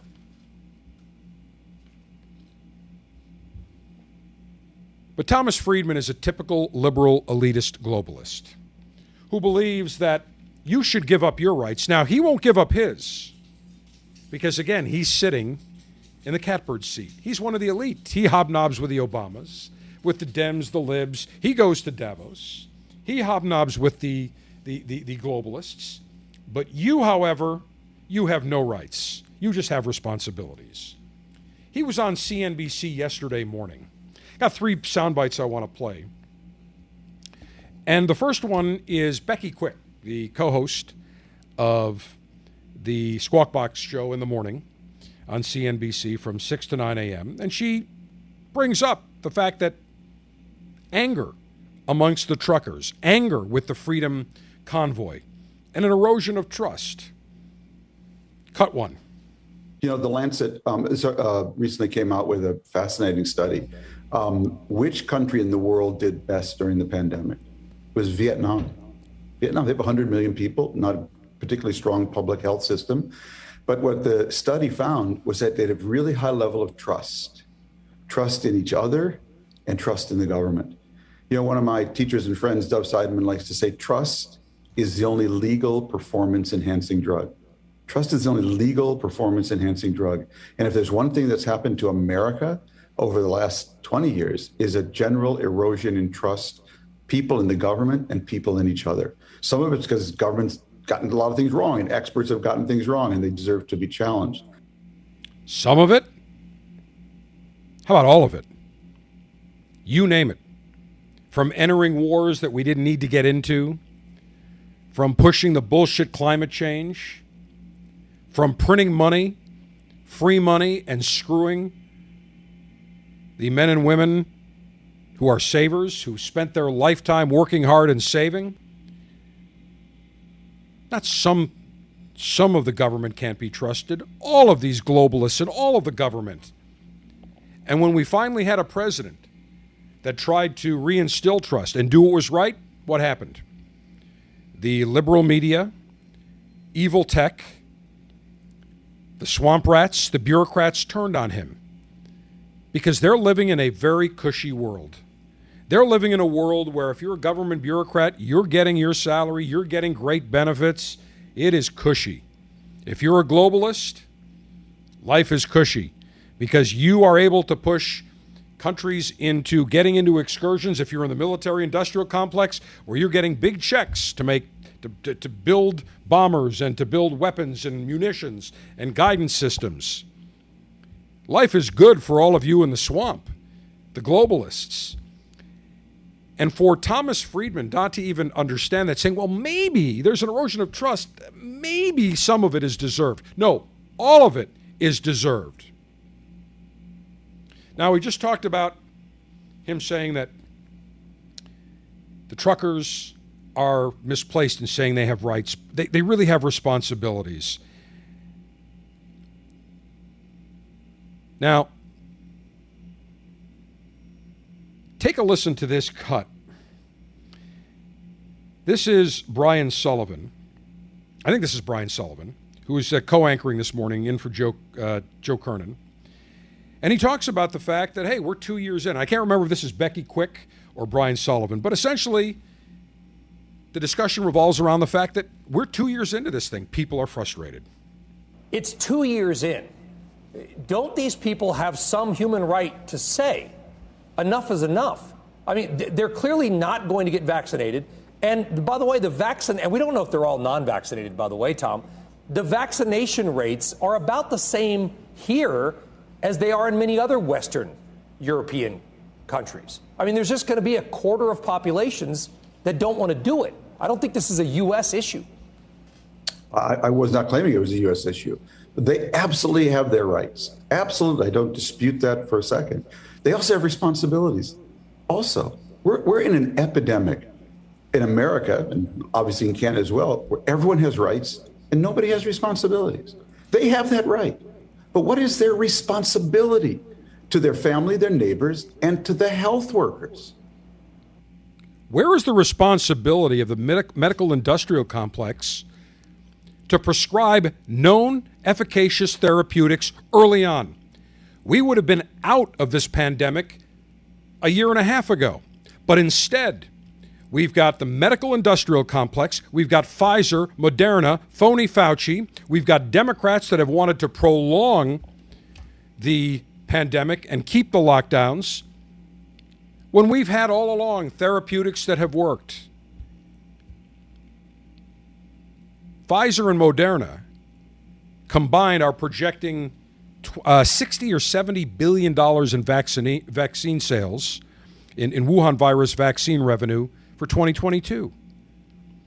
Why do you think they're continuing to push a third and a fourth booster when we know the Omicron variant is resistant to it? There's no need for it because they can't afford to have that $60, $70 billion gravy train go bye-bye. Fauci's in on the con. The CDC and FDA are in on the con. The Democrats are in on the con. They're all in on the con. Why? Because there's no money in the therapeutics. Hydroxychloroquine, that's generic. $5 for a week worth of dosage to be used as a therapeutic. Ivermectin, same thing. Cost pennies to make. Zinc, vitamin C, vitamin D3, there's no money in that. That's why now you have Pfizer and Merck that are pushing their new supposed therapeutics that have undergone limited testing in only 2,000 people for a very short amount of time, and they're charging $750 for a 1-week treatment. So always follow the money. So for Friedman to say that the responsibility is to health workers, to their families, to neighbors, the responsibility has been on the medical industrial complex, the medical profession, physicians that have kept the blinders on, the Faucis, the Birx, that purposely withheld legitimate therapeutics, known information, for the purpose of continuing the lockdowns, continuing control over citizens, and continuing the pandemic. Lastly, Brian Sullivan talks about the fact that he is fully vaxxed and personal choices involving getting vaccinated. And he brings up a very interesting point that, of course, Thomas Friedman isn't necessarily happy about. I'm fully vaccinated, boosted. My family is fully vaccinated and boosted. Everybody in my family got COVID over New Year's. Some in my family have had COVID more than once. I'm just going to say that. Did any of them die? Because it's a great... Did any of them end up in the hospital? Well, no, but right now, 52% of people in Massachusetts in the hospital with COVID are fully vaccinated. That's publicly available data. It's a great therapeutic, by the way. It is a great therapeutic, and I'm glad I got vaccinated because my symptoms were low. What I'm saying is these are people who are seeing this spread of Omicron and saying, well, all these vaccinated people got it. Now, you're right. It reduces severity. That's the key. That's the key. Where is that government line drawn, though, Tom, between when the government says you have to do something and human choice? Well, again, they all have their right to do this. I'm simply saying when you don't do it, you massively increase the prospect you're going to end up in a hospital. You massively increase the prospect, if you're in the wrong category, that you're going to die. And in doing both, the latest study shows about 2/3 of nurses today are thinking of getting out of the profession. The typical logic that Friedman applies is the fear factor. We know statistically that the death rate, your chance if you contract the Wuhan virus, now the Omicron is a far less virulent form, but the Delta variant, if you caught the Delta variant, if you didn't have comorbidities, other health issues, weren't at risk, I think statistically you had a 99.7% chance or 99.8% of surviving it. Now, where are the problems? The problems come in on those people where the virus gets them and goes into their lungs, where it wasn't treated early on, where it lingers. I know I spoke to somebody who was in the hospital, and I said, how long from the time you first had a symptom to the time that you decided to go get tested? And they said, well, it was about a week. And when they tested positive, I said, what did you do? Well, I talked to my physician and they didn't prescribe anything. And of course, 3-4 days later, it got worse, got into their lungs, had trouble breathing. Then they had to be admitted. Thomas Friedman and every other liberal and globalist and elitist never bring up the fact that, yeah, vaccine, sure, you want to take a vaccine, fine. I took it. I'm not taking it again. Now that we know what we know, no chance. But I find it amazing that even when we know we have therapeutics that work, they're still pushing this vaccine. They're still pushing and scaring people. Oh, he didn't die. He didn't end up in the hospital. Folks, Thomas Friedman, pay attention. If in the first 3 to 4 days you are diagnosed, the first sign of symptoms, and get a rapid test, and you're diagnosed, you immediately start a protocol of ivermectin, of hydroxychloroquine, of zinc, vitamin C, vitamin D3, doxycycline or azithromycin. Chances are you're not going anywhere near a hospital or anywhere near an ICU. But they never want to bring that up. They never want to discuss that. It's always about the vaccine. And he says, oh, you have the right. But if you don't, then you could die, you could this, you could that. This is the flawed logic. Again, they're changing their tune. First they said you take the vaccine, prevents you from getting it and you from spreading it. Well, we know that's bullshit. We know it's a leaky vaccine. And we also know that this vaccine is obsolete. Let me do one other thing here. Sergeant Steve, instead of taking time out, I'm gonna wrap it up here. I want to just get to this last story here, and then we'll talk about the Super Bowl very quickly. So Thomas Friedman, a typical globalist elitist. Even when you say, hey, people are fed up, people are tired of mandates, it's been 2 years, he comes back with some bullshit retort because it's all about control. What have we seen with mask mandates in all the Democrat states? You need to wear masks, even though it's come out that the cloth masks that Führer Fauci recommended everyone wear are ineffective. In Florida, we haven't had mask mandates in a year and a half. I haven't worn a mask indoors anywhere for, I'm trying to think, at least a year and a half.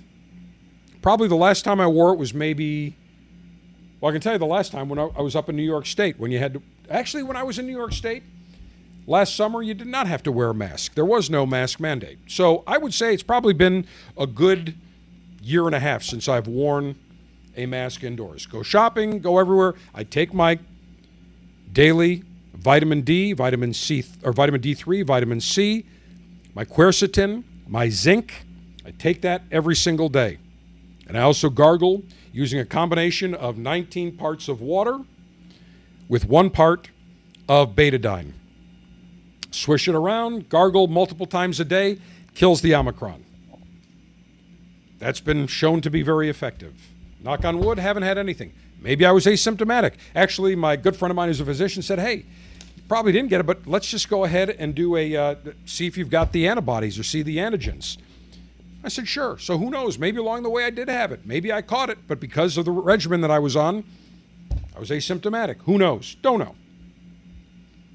But everywhere we've gone, we've seen all these mask mandates. And what do we always hear from the Dems and the Libs? Follow the science. We're following the science. And we're going to keep masks on kids, even though it's detrimental to their safety. It's detrimental to their well-being. It doesn't follow the science, which shows kids have a very low likelihood of coming anywhere near or having major issues if they contract the virus. And this week, what did we see? We saw the Democrat governor of New Jersey and now New York and Massachusetts and Connecticut all saying, oh, Illinois, we're going to lift the mask mandates. We're going to lift them. There's no need anymore. We're past that point. Did the science change? No. The politics have changed. When they saw what's taking place north of our border, the Canadian Freedom Convoy, which is going to come to the United States and spread around the world, all these Democrat governors and politicians started shaking in their boots because they knew their gig is up, their con job is up, that Americans are fed up. They're not going to take it anymore, and they're done with the mandates, and they're done being locked down, and they're done with businesses destroyed, and they're done having their lives changed 180 from what it was pre-pandemic.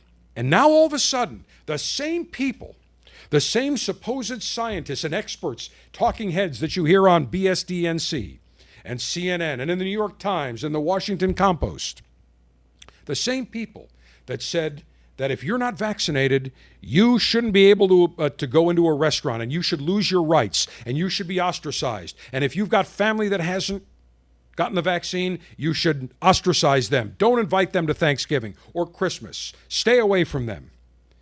Well, this week on CNN, Dr. Leana Wen, who was the former Democrat-appointed health commissioner of Baltimore, who's now on CNN and consults and spreads her bullshit for the last umpteen years. In fact, she was the one that said that if you were not vaccinated, you should not be allowed to travel on an airplane, on any airline in the country. She's a fucking whack job is what she is. Dr. Leana Wen, Father's from China originally. Interesting, the fact that he worked for a Chinese paper in Los Angeles that was owned by the Chinese government that pushed their bullshit.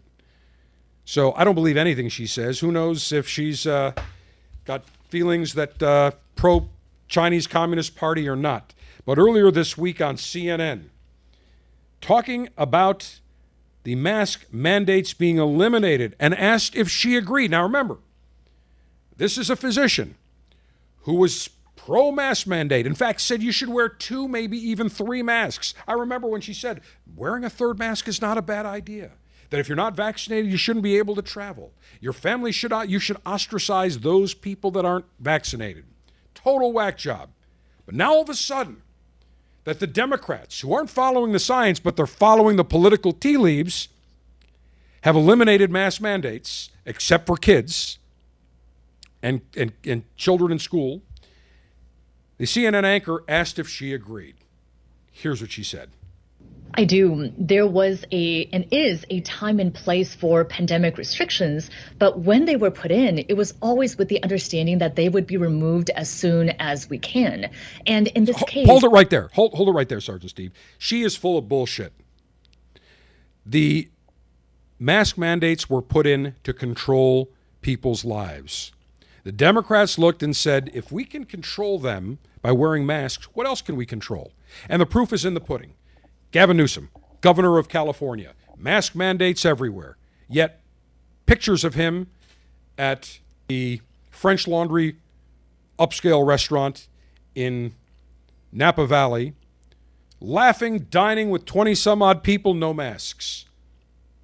The same governor who said for the Super Bowl everybody's got to have masks, mask mandates are still in effect, that last week was spotted at the Rams 49ers game, yucking it up with Magic Johnson, who has HIV and is immunocompromised, both not wearing masks. And then when pressed on it by a reporter, he said, well, I just took it off for a very short time. I had it in my hand, and then I put it back on. But yet, video of him the rest of the game showed that he never put the mask back on. This has nothing to do with science. This has nothing to do with transmission of the virus. This is all about control. If they can force you to wear masks, what else can they force you to do? All right, let's continue. Hit it. Circumstances have changed. Case counts are declining. Also, the science has changed. We know that vaccines protect very well against Omicron, which is the dominant variant. Stop it right there. The science hasn't changed. The politics. She says it works against Omicron. She is blatantly lying.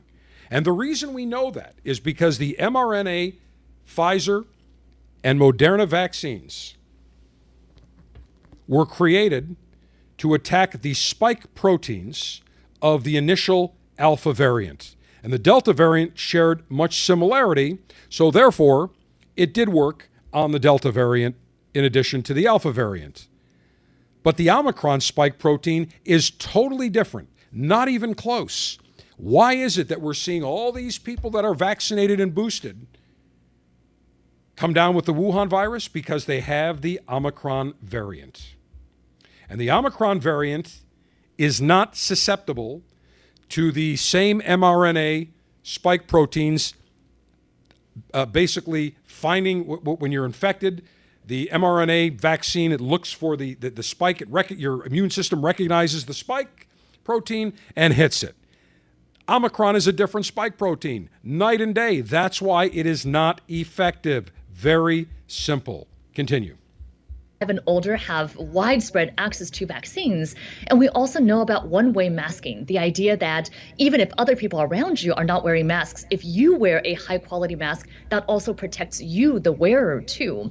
And so in this case, I'm not saying, I don't think anyone really is saying that no one should ever wear masks, but rather that the responsibility should shift from a government mandate imposed from the state or the local district or the school.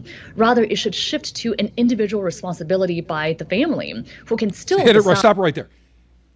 This is the same woman, same physician, that said it's not about personal responsibility. It's about enacting a mandate, and that if you're not vaccinated, you shouldn't be able to travel and function normally in society. That's what she said.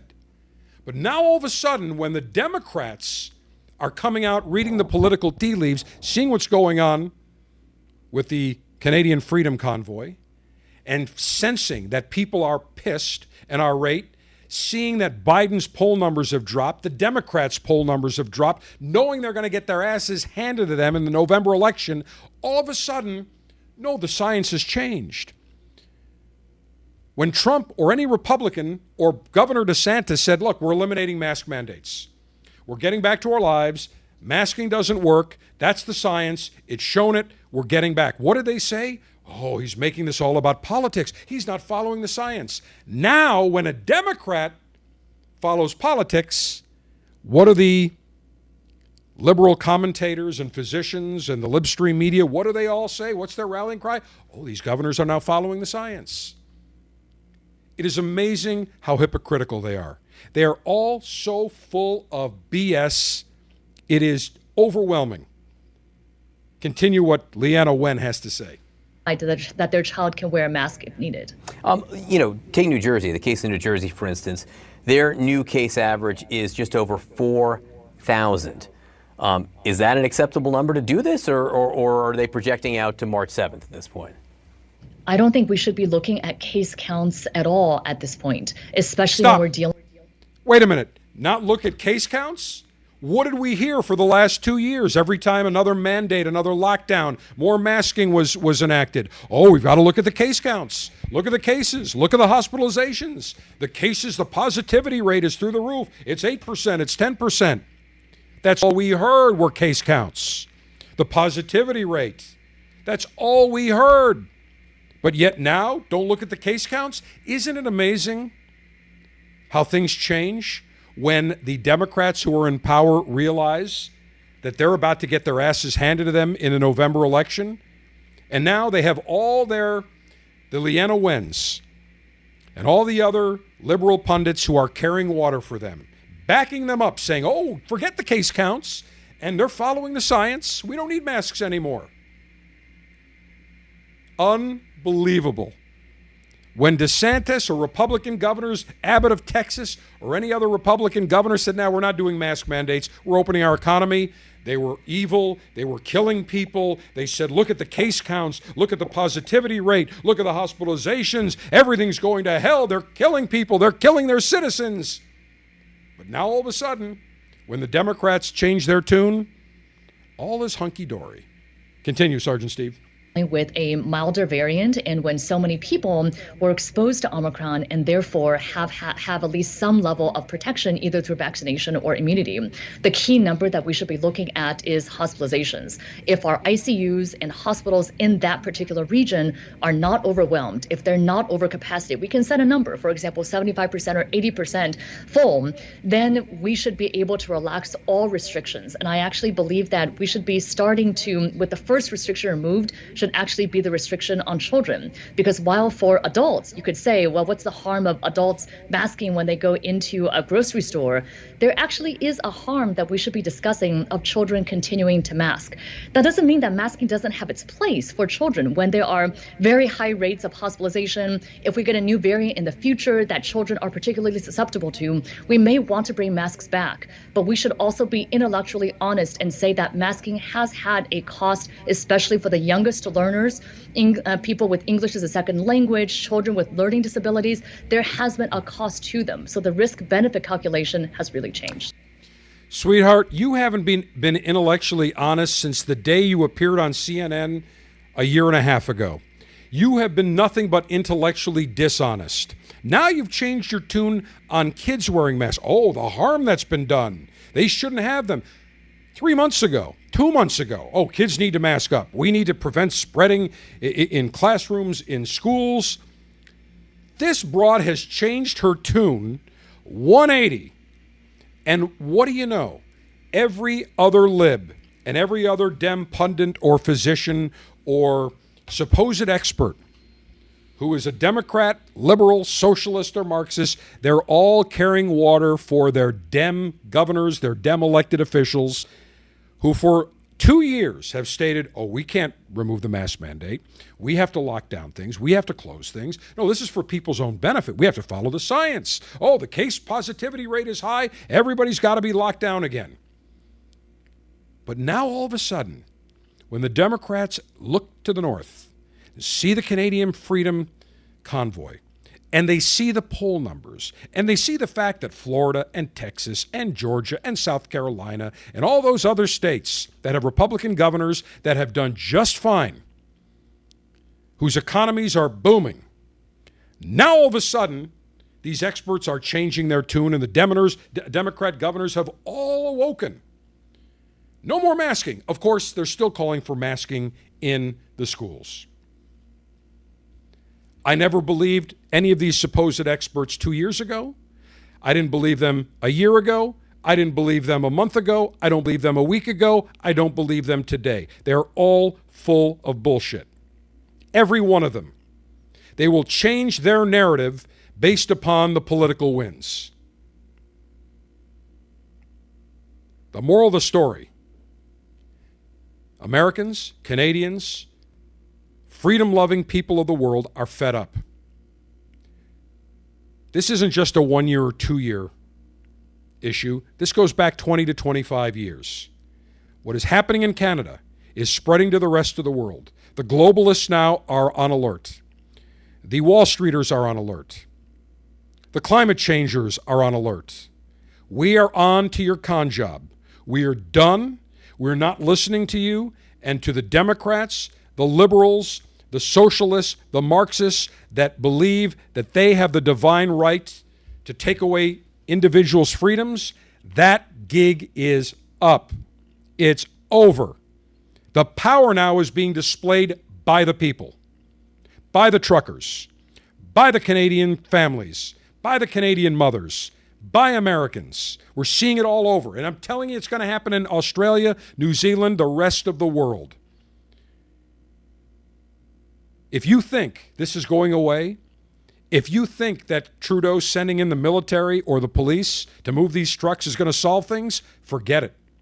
No chance. The only thing that's going to solve it is when the government folds and Trudeau says, that's it, no more mandates, and Trudeau is out of office. This isn't stopping. $9 million or $10 million donated to a GoFundMe account, until GoFundMe decided, the Canadian government put heat on them and said, yeah, okay, we're gonna distribute it to other charities. And then they finally acquiesced when the threat of attorneys general and governors said, no, we're going to launch an investigation and we're going to go after GoFundMe. Then they said, okay, we're going to refund everybody's money. Now there's another platform that's already raised, I think, $5 million in 3 or 4 days. That is the competitor to GoFundMe. Canadian government went to court, said, nope, you can't distribute this money. The company that's the platform, which escapes me. Sergeant Steve, do you remember the name of that platform? I don't off the top of my head. I can look it up. Yeah, see if you can look it up. It's not GoFundMe. It's something we fund you, we get, something along those lines. Canadian government said, they went to court, and the court said, nope, you can't distribute that. And the company said, well, we're an American company. We're not subject to jurisdiction in Canada, and we are going to get that money into the right people's hands. Evil Tech, Libstream Media, the medical industrial complex, they have all globalists, climate changers, they've all conspired to work against the common citizen. Give, send, Mr. go. and Mrs. Hardworking American or Canadian. The gig is up. Give, send, this ain't go going away. The power has always belonged to the people. Governments have taken it, bureaucrats have taken it over the last 20, 25 years, but now the citizens, the workers, are reclaiming their rights, their freedom, and their power. This is a major shift. Remember what happened in Poland. Lech Walesa, communist government, who led the labor movement and overthrew the communist government. Lech Walesa became the president of Poland for several terms. Same thing is happening in Canada. It will spread to the United States. The era of the working man and woman is back. The era of the globalist, the Wall Streeter, the climate changer, the elitist, the swamp rat is coming to a rapid end. All right, lastly. Tell you what, Sergeant Steve, let's take a short time out, and then I want to wrap it up because I want to get your prediction on the big game, the Super Bowl game. So, final and concluding segment of this extended edition of the Cigar Dave Show is next. I had the pleasure of knowing the late, great Avo Uvezian, the man behind the Avo lineup of cigars. And Avo had a great saying. He would tell me, savor every note. Well, one cigar that I can tell you will savor every puff, savor every note, is the Avo Heritage. It was developed for the cigar connoisseur seeking a fuller-bodied cigar. Strength, complexity, impeccable smoothness, nice notes of spice. If you are looking for a cigar that delivers full-bodied richness, impeccable smoothness, savor every note of the spice-laden Avo Heritage. Available at davidoffgeneva.com. Be sure to subscribe to our brother podcast, Bold Alpha, where we talk the alpha male lifestyle, including cigars, libations, technology, grilling, politics, and more. Search Bold Alpha anywhere you listen to podcasts and hit subscribe. Question I receive most from connoisseurs. General, what is the newest cigar that I should try? Easy answer. Right now, it's the Gurkha Revenant. Very unique addition to the Gurkha portfolio. It comes in two different wrappers, a Corojo or a San Andrean Maduro wrapper. But what is unique about the Gurkha Revenant? It uses essentially the same Cameroon binder and some broadleaf in the filler. So you're going to get some unique sweetness. You're going to get some unique spice. The San Andres Maduro wrapper adds more sweetness with a little bit more of a unique complexion, whereas the Corojo, more of a medium-bodied, balanced smoke. Try one of each. You can't go wrong. The brand new Gurkha Revenant, available in Corojo and San Andres Maduro wrapper. Visit GurkhaCigars.com. Sergeant Steve has just informed me the name of the GoFundMe alternative is Give, Send, Go. And I applaud them for standing up to the Canadian government, the Canadian bureaucrats, to say we're not subject to your jurisdiction. So any money's donated is going to get into the hands of the truckers who are participating in the Canadian Freedom Convoy. And let me just say that this American has never been more proud of our Canadian neighbors to the north. Canadians, let's face it, I've got Canadian relatives, know plenty of Canadians, living in Buffalo, growing up in Buffalo, 2-minute drive to Canada. I've known many Canadians. Canadians have had the stigma, rightfully so, of being a little bit passive. If you say good morning to a Canadian, they'll apologize for it. You'll say, hey, good morning. Oh, I'm sorry. Yeah, good morning. Yes. They're apologizing for something. You talk to a Canadian, they're always apologizing. I don't know why, but now they have grown a backbone. They have gotten a spine. The Canadian citizens, we stand with you. We stand with not a vocal minority, not an extremist minority, according to Trudeau. This is the vocal majority. The overwhelming majority of Canadians support the Canadian Freedom Convoy. I support the Canadian Freedom Convoy. I support an American Freedom Convoy. I support freedom. I support our neighbors to the north. Have never been more proud. Stand strong, stand firm like a mighty oak in gale force winds, going against the evil Trudeau government, the liberals, the bureaucrats. Stand firm. You shall win. You shall overcome. You shall be victorious. And this American is proud to stand shoulder to shoulder with our Canadian trucker brothers and sisters. All right, lastly, Super Bowl Sunday, 6:30 kickoff. Sergeant Steve, you are a big Bengals fan, grew up in Cincinnati. Now, never mind the fact that my Bills should have been in there, and I still have not gotten over that terrible 13 seconds that the coaching staff and Sean McChoke coached. Worst 13 seconds of coaching I think I've ever seen. However, your Bengals have gone are in the Super Bowl against the Los Angeles Ramulans. So what is your prediction? 23-21. Money Mac, Evan McPherson, a field goal in the final minute to win it for the Bengals. Now, on one hand, I look at Joe Burrow. He's a cigar connoisseur, so you got to like that. He's won in big games, so national championship, he's unfazed. I don't think he'll be nervous. He's been big in big settings. I mean, let's face it. You play the SEC, whether an SEC championship or you play in a college football championship, that is the big stage. So it's not too big for him. And clearly they have the weapons The question is, can the offensive line hold up against the mighty defensive line of the Los Angeles Ramulans? That is the question. By the way, did you know that Rams are short for Ramulans? I did know that. Yeah, that actually is from a Star Trek. They were named after a Star Trek, some character, some outer space character in Star Trek. I had a friend of mine say, what are Rams short? And I said, I don't know, what, Ramulans, Ramulinians? So I call them the Ramulans now. But I think it's going to be a close game. I do not see a blowout anyway, both either for the Rams or for the Bengals. But I think at the end of the day, the defensive line of the Ramulans, Aaron Donald, and who's the other? We have Leonard Floyd and Von Miller. Von Miller, that's what I'm thinking about. I think they could be what I saw in that Tennessee Titans game with 9 sacks, that would be a concern. So it's going to be a toughie. But you can run on that Rams team. What's that? You can run on the Rams. And if Joe Mixon can run the ball. You can run on the Rams.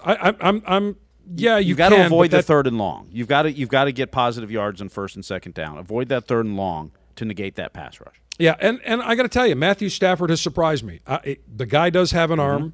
He's got some weapons. Odell Beckham, I got to tell you, surprised me. I thought he was going to be a head case. He's turned out to be a model citizen with the Rams. So I believe it's going to be higher scoring than 23-21. I believe it's going to be much higher scoring than that. I think we're going to be looking, I'm going to say, 31-28 Rams. Okay. I think it's going to be 31-28 Rams. I think it's going to be close no matter what. I agree it could come down to the last minute or so. I just don't see a blowout in this game either way. So it could be both ways. Could go for the Bengals. I know you were rooting for the Bengals. I am agnostic since my Bills are not in it.